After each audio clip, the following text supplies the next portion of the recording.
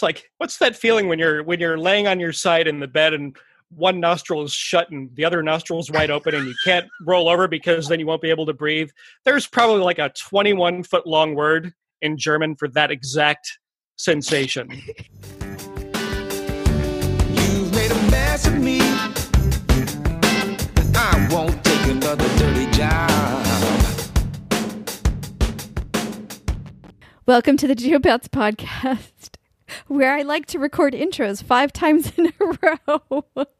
Whew. We scratch your cultural curiosity itch one niche at a time. Normally, we have different themed shows like books, language, internet, podcasting, coffee, and more.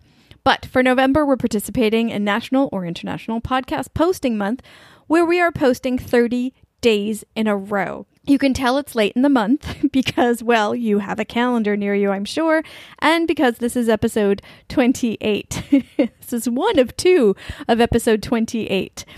Why do I have 2? Because Csomo and I chatted a few days ago to wrap up our NaPodPoMo experience, kind of go over what was good about it, what was bad about it, what we would do again and not again, and all that kind of good stuff. And then he threw me a curveball by talking about Mandarin Chinese, and I just had to capture that information and make a mini language episode because that is what I do. So here it is. Here's me, I'm Csomo, talking about Mandarin Chinese. And a little bit of German, to be honest with you. So there's that. So you get 2 episodes today. Actually, 3 episodes with Paul and I today. Episode 1 is over on Checking In with Csomo, his new podcast. Episode 2 is earlier today. It's us talking about NaPodPoMo. And episode 3 is this one right here, where we're geeking out about Mandarin Chinese and a little bit of German. Enjoy! You've made a mess of me. I won't take another dirty job. So I noticed on yours that you're talking a lot about learning Mandarin and learning how to speak Mandarin and read it and all the stuff that goes along with that. And 我会说一点中文. Oh my God. Say that again. Sorry, I wasn't ready for your language switch. 我会说一点中文. Something about Chinese. Chinese. I might have slaughtered that. I know a little bit of Chinese.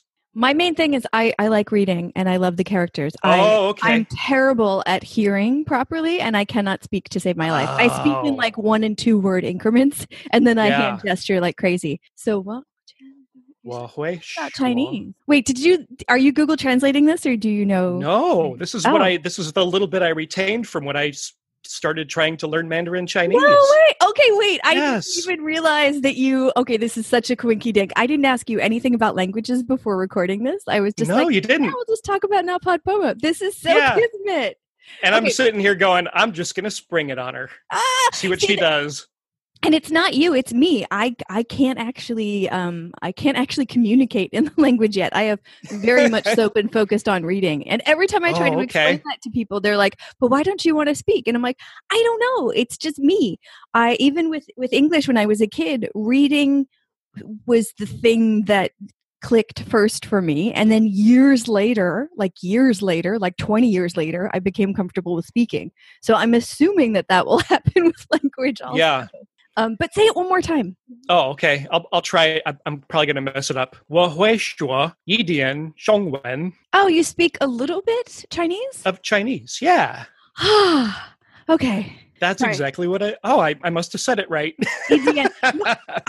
I am not a gauge for this, but Idian I use all the time. Like when my taxi drivers ask me if I speak Chinese, I say Idian Dian, which is, they repeat a lot of syllables. So, so I say a little bit and then they stop asking me questions and I'm like, no, keep going. Because I can't form a sentence very well yet because the word order, as I'm sure you know, is so different. Instead of saying, what is your name? You say your name is what? And that just is still messing with my head. Like I can hear that it's a question, but like producing it is still challenging for me. Yeah, it's a tough language to learn, man. It's tough. I can't even, and we didn't even get into like trying to read the characters. We were just doing pinyin and we were just doing pronunciation and getting that out of the way. Yeah. And we never even got to the characters. Like, where did you study course. It? There was a Chinese man that was teaching evening classes at the high school that I went to. And so me and my wife and a couple of friends went and we were going to take Mandarin Chinese. We were going to learn Chinese. And so he was teaching the classes, and we were going every Wednesday night for 3-4 months, something like that.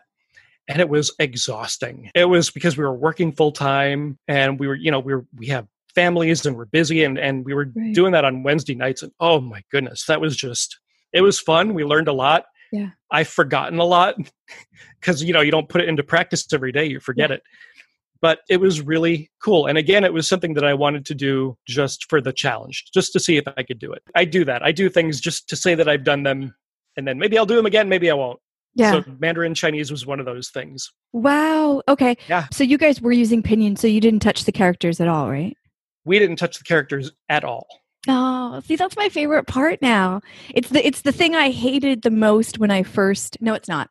Tones have always been the thing I've hated the most, but the characters, when I first encountered Mandarin Chinese, I was in Taiwan. So the characters were the traditional ones with more strokes. And those hurt my head. Some of the characters are seriously, seriously different from the simplified one where I am now in mainland China to Taiwan, like crazy different. But I really like the characters now because even if I don't know how to say the word, I can get a little bit of meaning from the character itself.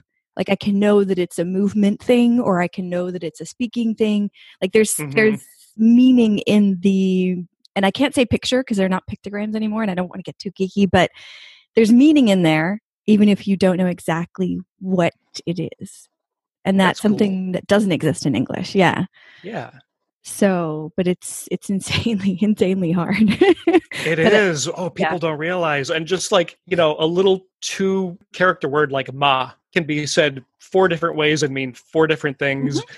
And if you don't say it right in front of a Chinese person, they will not know what you're talking about because they don't have they have the characters. They don't have, our English letters. There's no, he must have meant that kind of a thing, Yeah. That's sort of the weird thing is when they teach tones, they teach you, here's the syllable like ma, and here's the 4 or 5 tones. But when you say them wrong to Chinese people, they don't think, maybe she means this different tone. No, that's what I meant. That's a different word. That's just a totally different word. That makes no sense.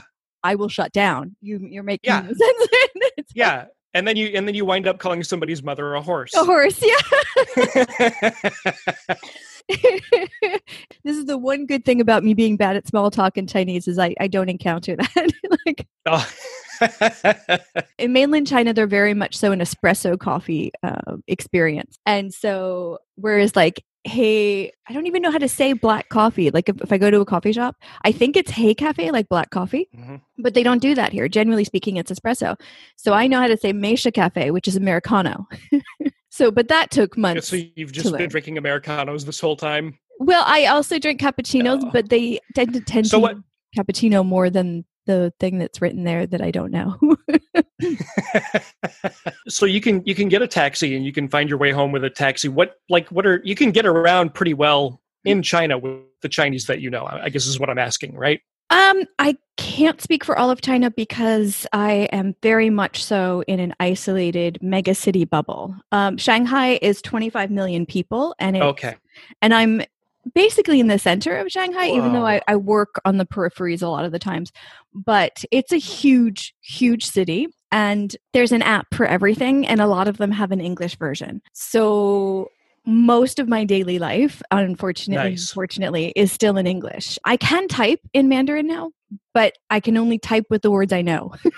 So there is a limit there. So between typing an online dictionary and Google Translate, I try to get through that. But I do taxis on my app. I can order food on my app, mostly by picture, but I can read some of the words. But the vast majority of my day is still in English. My job's still in English. I'm in language testing, and those tests are in the English language. So I don't live in the Chinese language world, which is part of why it's so slow for me to learn the language. And the other part is I just am really crap at it. It's not one of my skills. Yeah, but in places like Shanghai, it's really easy to not speak Mandarin all the time. But if you go out of the mega cities to just the regular cities of 8 million, similar to the population of New York City, those are considered towns. Yeah. Man. Then it's much harder, and you do need your language skills much sooner and all the time. Yeah. Sure. That's like in Florida, we have a large Spanish population, and every once in a while somebody will get grumpy and they'll demand that these people learn English. And it's like, first of all, they don't really have to. They're getting along just fine. Mm-hmm. And second of all, would you want to learn English from scratch? Like, would you really want to start from zero and learn English? Mm-hmm. Because that's nuts. And I would never expect anybody to learn our dumb language, you know? It's so illogical. It's so illogical, and it's full of so much slang and oh, it's terrible. I hate English, but it's, if you don't have to learn the language, give yourself a break. Like, don't beat yourself up over it. If you're getting along fine and you're not good at learning the language, then you're okay. Yeah, and there's tools to function. I mean, certainly, yes, if you're going to be in a place a long time, you should be functional in that language. But we knew when we came back to China almost 3 years ago that we were going to be here about 2 to 3 years. So one of the reasons I focused on reading was my own sanity, and I like the characters. And the other one was I wanted something that would go with me, that I could use online, that I could keep reading anywhere I was. And speaking was not going to be one of those things, because it just wouldn't be. Yeah. But also, I taught a lot of students in Arizona who were first generation with Mexican parents, and they were very much so incredibly bilingual. So with a lot of people that come to the US with Spanish as only language or first language, a lot of times the first generation is already bilingual, so it's not like there's like generation after generation of not being functional in the language. And I mean, that's a pretty quick transition. Yeah. We know a few people that are Cuban or Mexican, and they have still a really thick accent. And of course they're fluent in Spanish, but their kids just don't speak any Spanish at all. Don't have an accent, nothing. Yeah. Wow. I mean, they understand it. Like when their mom is yelling something at them in Spanish, they know exactly what's going on, but they don't speak Spanish. Right. Yeah. That's kind of like me in Italian.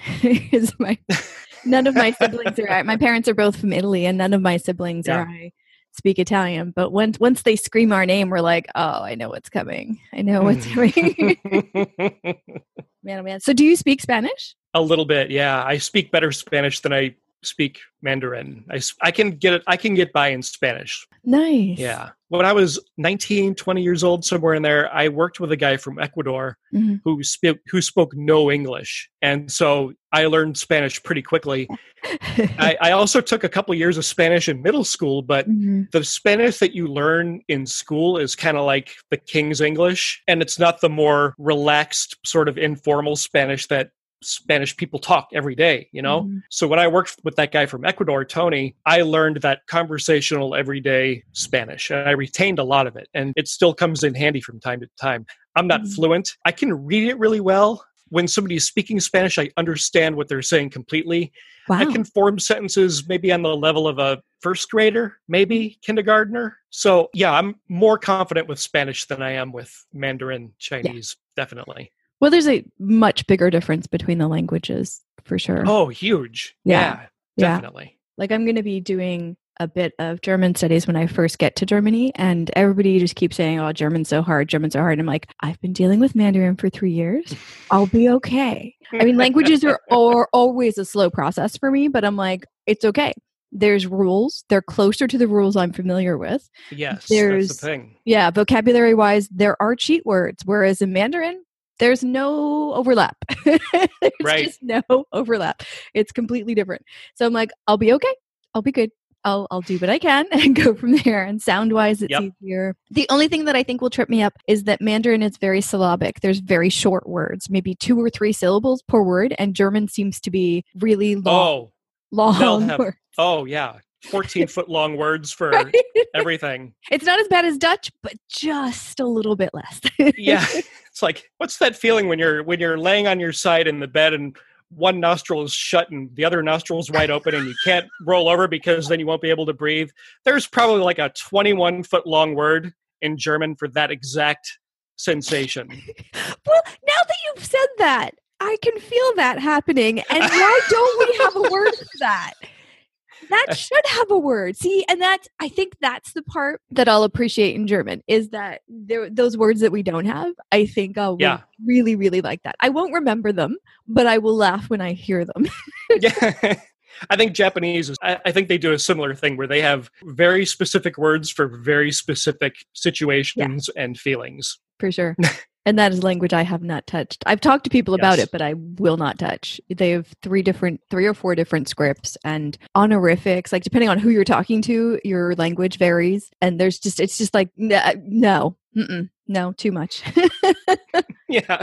Have you ever heard that thing where it's like, tell somebody today that you love them, but scream it at them in German so that they're also terrified? Wait, I think I know that. I used to know that. Yeah. See, all I can think of now is, well, Aini, which is like, I love you in Mandarin, but which nobody ever says, by the way, but what? Okay, ich liebe du, right? Ich liebe. Yeah, something like that. That's so funny. Yeah, I don't know. See, we just finished watching the new season of Man in the High Castle. So this, I'm kind of hearing it in one of the characters' voices right now.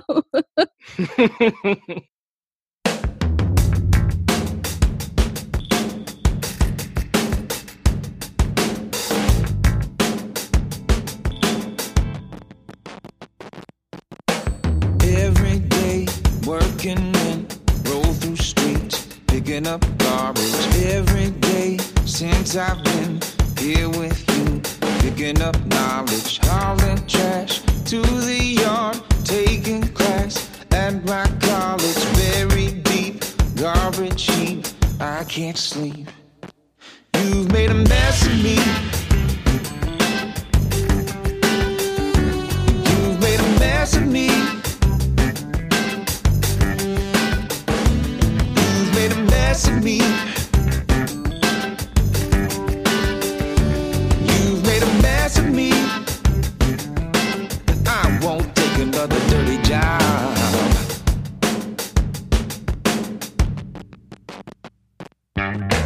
Thought you were the kind of girl to take your tea out in the garden, spill your cup.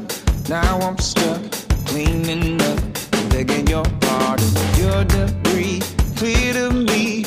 Now my heart is starting to harden. Every drink makes me think of the stink. You've made a mess of me. You've made a mess of me. You've made a mess of me. You've made a mess of me.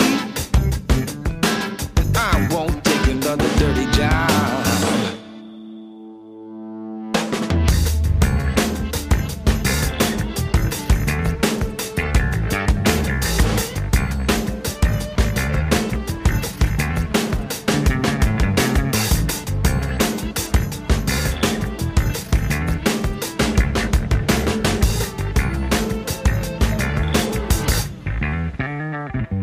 You've made a mess of me.